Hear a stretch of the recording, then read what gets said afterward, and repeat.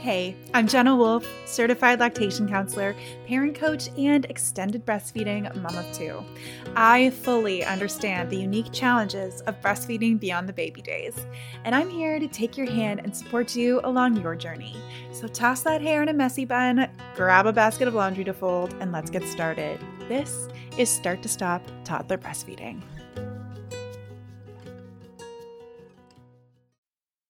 So you've got a booby monster on your hands. Hey, mama.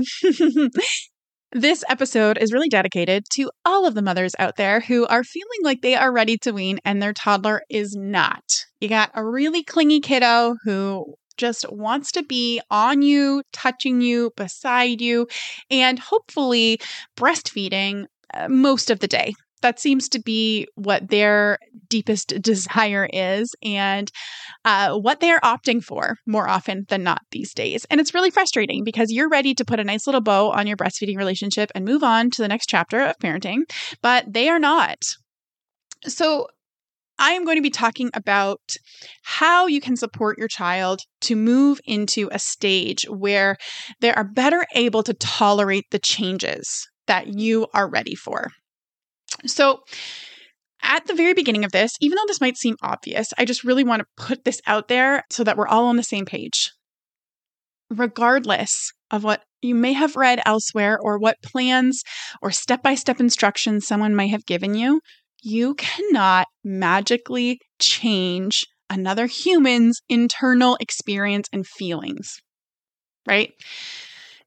That's just important to say. We can't flip a switch or do this sequence of events and magically make your toddler ready to wean or ready to move into the next stage of your relationship together. And I will say this as someone who has tried. I tried that many, many times in many ways with my kids. I would go on to, Google, Pinterest, YouTube, Facebook groups, and whatever the challenging thing was, it was like, okay, what am I going to try? Okay, let's try my daughter used a pacifier and it was like, okay, we had the teddy bear that we stuffed and we put the soother in the teddy bear and, she was going to say goodbye to the soother, but still hold it in the teddy bear. We did like the fairy where we put the soother on the balloon and like make it go away. We did all the things we tried, right? And we would push for like a week or more and it just would fall apart. She would be hysterical, right? It was a real struggle. So I tried doing the tips and the tricks and the how-to guides for, giving your child that readiness, right? Helping them to be ready to let go of this thing. Now, for in that instance, it was a pacifier, but I've done this with breastfeeding as well. But in this context, of course, we are talking about breastfeeding. Now, you might be listening and you're like, well, that worked for a friend. And that might be true. But there are other factors at play here. There's the kind of environment that your child is in. There's their unique temperament, but it's not just a temperament. It's the way their nervous system is wired, which is partly from like genetics, but also partly from their environment growing up to this point, right? That kind of nurture piece, which are things that you may have had control over and things that you haven't had control over, things that you're aware of and things that you're not aware of that make your individual child unique. And that means that they're going to be able to move through some things with ease and other things are going to be really challenging for them. So for someone else, those things might have worked, but they had a different child. They don't have your child. And that's really, really important to understand. We have to take our eyes off of everyone else and off of all of the how-tos, right, that worked for someone else and turn our eyes back to our own child in this moment. So turn your eyes back to your own child. So when we're talking about the fact that, we can't go inside of our child and magically make them feel better about something, we can't control their internal experience. We just can't. But you can control your internal experience, or at least have an eye turned towards it. And this is really important to understand because your internal experience, consciously or unconsciously, will impact your child's internal experience. And this is because you're in an attachment relationship. So all humans are impacted by other humans on a very unconscious level. So facial expressions, tone of voice, body language, that kind of stuff will impact us. So if someone is feeling stressed out, fearful perhaps, imagine being at a store and you notice somebody's body language and you can tell that they're feeling something. You might not even consciously think, oh, that person is feeling sad or that person is feeling scared, but you're going to have a reaction, like an internal experience looking at that person. Now, this is called attunement. We talk about mirror neurons. There's lots of cool stuff we could talk about, but let's just accept that that's the case, right? That we have this experience and ability as human beings. But it's even more so for a young human who's attached to their caregiver, right? The way that we are carrying ourselves, the way that we move, the way that we talk, all impact our child's internal experience. This is not your fault. I really want to just stress that very, very strongly. Maybe there was things that were going on you weren't aware of, but you can change those things now, and it makes sense, right? You were doing the best you could in all of those moments. So it's never like to beat yourself up or to feel super guilty about this, but it's important to understand, because when you understand, you can be empowered to make some changes with it, right? So what ends up happening, I call this the toddler breastfeeding stress cycle, but we feel stressed for whatever reason. This could be our beliefs and thoughts and ideas about breastfeeding and about toddler breastfeeding. And a lot of those things we have had kind of handed to us. We've picked them up from the culture that we live in or the family we grew up in. And those beliefs might have been there for a really super long time. Could have been there from your own childhood, right? And then, of course, there's more conscious things that are around, but when our child goes to breastfeed, it triggers those things consciously or unconsciously. And we have feelings about them. We have beliefs, we have thoughts, we have feelings that pop up. And we will often start to feel like, oh my God, my child's going to always be breastfeeding. This is never going to end. And we can get really black and white about everything, right? And really kind of catastrophize in those moments. And that impacts our body language, right? It impacts the tone of voice we use. It impacts the words we choose to use in the moment, right? Our tension in our bodies, and our kids pick up on that. And for young toddlers, the only way that they can move through stress, this is really, really important to understand. The only way that they can move through stress is with oxytocin. They are unable to downregulate their stress, to move out of their stress without co-regulation. So this is absolutely true up until about age 3. So like through the first 3+ years of life. And after that stage, after 3, it doesn't magically be like, oh, now they can automatically do those things. No, they still need support because that system of being able to regulate their stress is still developing, right? So this means that when you are stressed, they start to feel that stress. The only way that they can move through that stress, the only way that they can calm their stress hormones is through oxytocin. This is co-regulation. And that oxytocin is the love hormone, right? The bonding hormone. That's what they feel. That's what they get a rush of when they breastfeed, when they are close with you. So that means they want to breastfeed. You feel stressed by them wanting to breastfeed. They feel stress from your stress.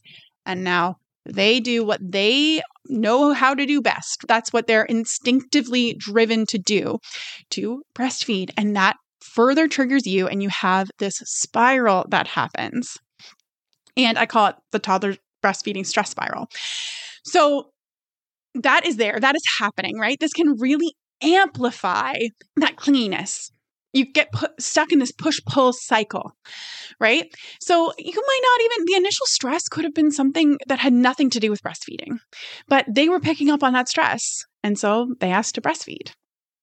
You don't need to feel guilty or shameful about having stress. All humans have stress, right? And we live in a really stressful day and age. And most of us have a lot of stress in our lives that is very real. And it makes sense. It makes so much sense that we feel that. But we also need to acknowledge that this is playing a role in our breastfeeding and playing a role in the way that your child is breastfeeding and the way that they are, the frequency, right? And the intensity with which they're asking to breastfeed. So human children can and will happily breastfeed until age 7 or longer. So if you are waiting for your child to just decide that they're done with breastfeeding, you may be waiting a really long time, right? But that internal experience that you're having, learning how to work with it, which is what I specialize in doing and what I really, really hone in on when I'm working with clients inside of Own Your Breastfeeding Story. When you can work with that internal experience, you can turn the dial down on your child's intensity around the frequency and emotions with breastfeeding. And when you do that, you can ease the stress for both of you, right? So the cool thing about that is that you can make changes from that place. So first, you have to really look at that internal experience, look at your stress, look at the thoughts and beliefs and feelings that you're having day to day around many different issues, right? And starting to separate that out, making that unconscious stuff a little more conscious, a little more aware of it so that you can sort through it and meet it with love, meet it with compassion and kindness when it comes up and move through your own stress so you can regulate yourself, right? Because kids have to co-regulate. So when you can regulate yourself, you're in a place where you can co-regulate with your child and help them move through that stress, which will turn down the dial on the clinginess and the breastfeeding addiction, quote, addiction. So that's really just important to understand. And that's really the first step in helping your child become ready to wean. And then from there, you can look at things that are really unique about your child, right? Like I was sharing before, where your child is just wired in a certain way. Their body, their brain, their nervous system is wired in a certain way. And certain things in their environment and certain things happening to them and around them day to day, activities, that kind of stuff can be either allowing them to handle that stress with more resiliency to really thrive and flourish, or it can be adding to that stress that they're feeling. So the first thing that you can do is, reduce your own stress, work through that, and really meet all of those thoughts and feelings and beliefs head on with kindness and compassion inside of yourself so that we can kind of put a damper on that toddler breastfeeding stress spiral. And then you can look at your child and see what stressors are in their life and around them day to day in their environment that are making it more challenging for them to be met with the stress of weaning, because weaning is stressful. It's going to be stressful for you. It's going to be stressful for them. That's just a guarantee. There's going to be a certain level of stress here. But by reducing all these other stressors for you and for them, you are empowering them and better equipping them to meet that new challenge, right? And the cool thing about this is that when you're able to do that, get to a place where you have the capacity to support them with the stress that they have to co-regulate, right? And you've reduced all of that kind of external pieces around them, then you can approach the challenge of weaning, right? So the reality is that your child won't be, quote, ready to wean on their own until they just stop breastfeeding. That's how you know that they're really ready to wean, right? But what we can do and what you can do is get to a place where there's enough supports around them, where they have all of the resources they need internally to meet this new challenge of weaning. Because it's not so much that they're ready to wean, it's that they are ready to take on this challenge of weaning. Right? So there's readiness to wean where it's like they've weaned. That's how you knew they were ready. Or there's the flip side of building up the infrastructure kind of inside that child, the emotional capacity to handle this new challenge. And then you move through that new challenge together, right? But that starts with you. It starts with your internal experiences. And only from that place can you turn outward and see the external pieces around your child that need some support. And then together you can move through weaning. So that is my podcast for today on supporting your child that's too clingy. And just to kind of recap quickly, we have, you can't flip the switch on them. You can't just magically help them to be ready to wean, to just wean without anything you need to do.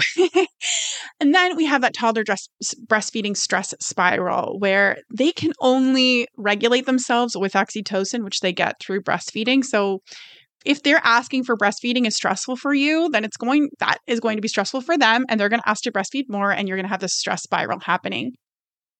And then understanding that you can work through your own stressors. You can work through the internal experience that you're having and provide external supports for yourself so that you can co-regulate with them, so that you can show up and offer them all of that oxytocin that they need in order to feel more relaxed, in order to move through that stress confidently and, be empowered through it. And then lastly, you can provide them with the external supports that they need to reduce their overall stress so that you can meet this new challenge of weaning kind of head on with love and compassion.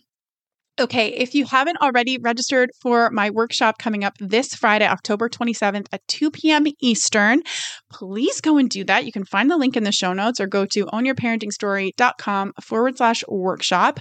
I will be really covering this stuff, deep diving it, and I'll have an extended Q&A at the end where we can hang out and you can ask questions because your situation is unique. I know it. So I don't want to be giving all these generalities out there when you're like, okay, but how does that work for me?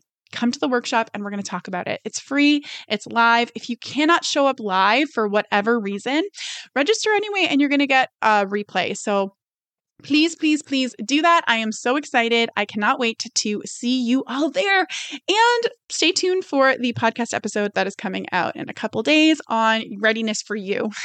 Today was readiness for your child. In a few days, it'll be readiness for you. All right. I will see you all at the workshop on Friday. If you loved this episode, make sure you hit that subscribe button so that you don't miss any episodes in the future.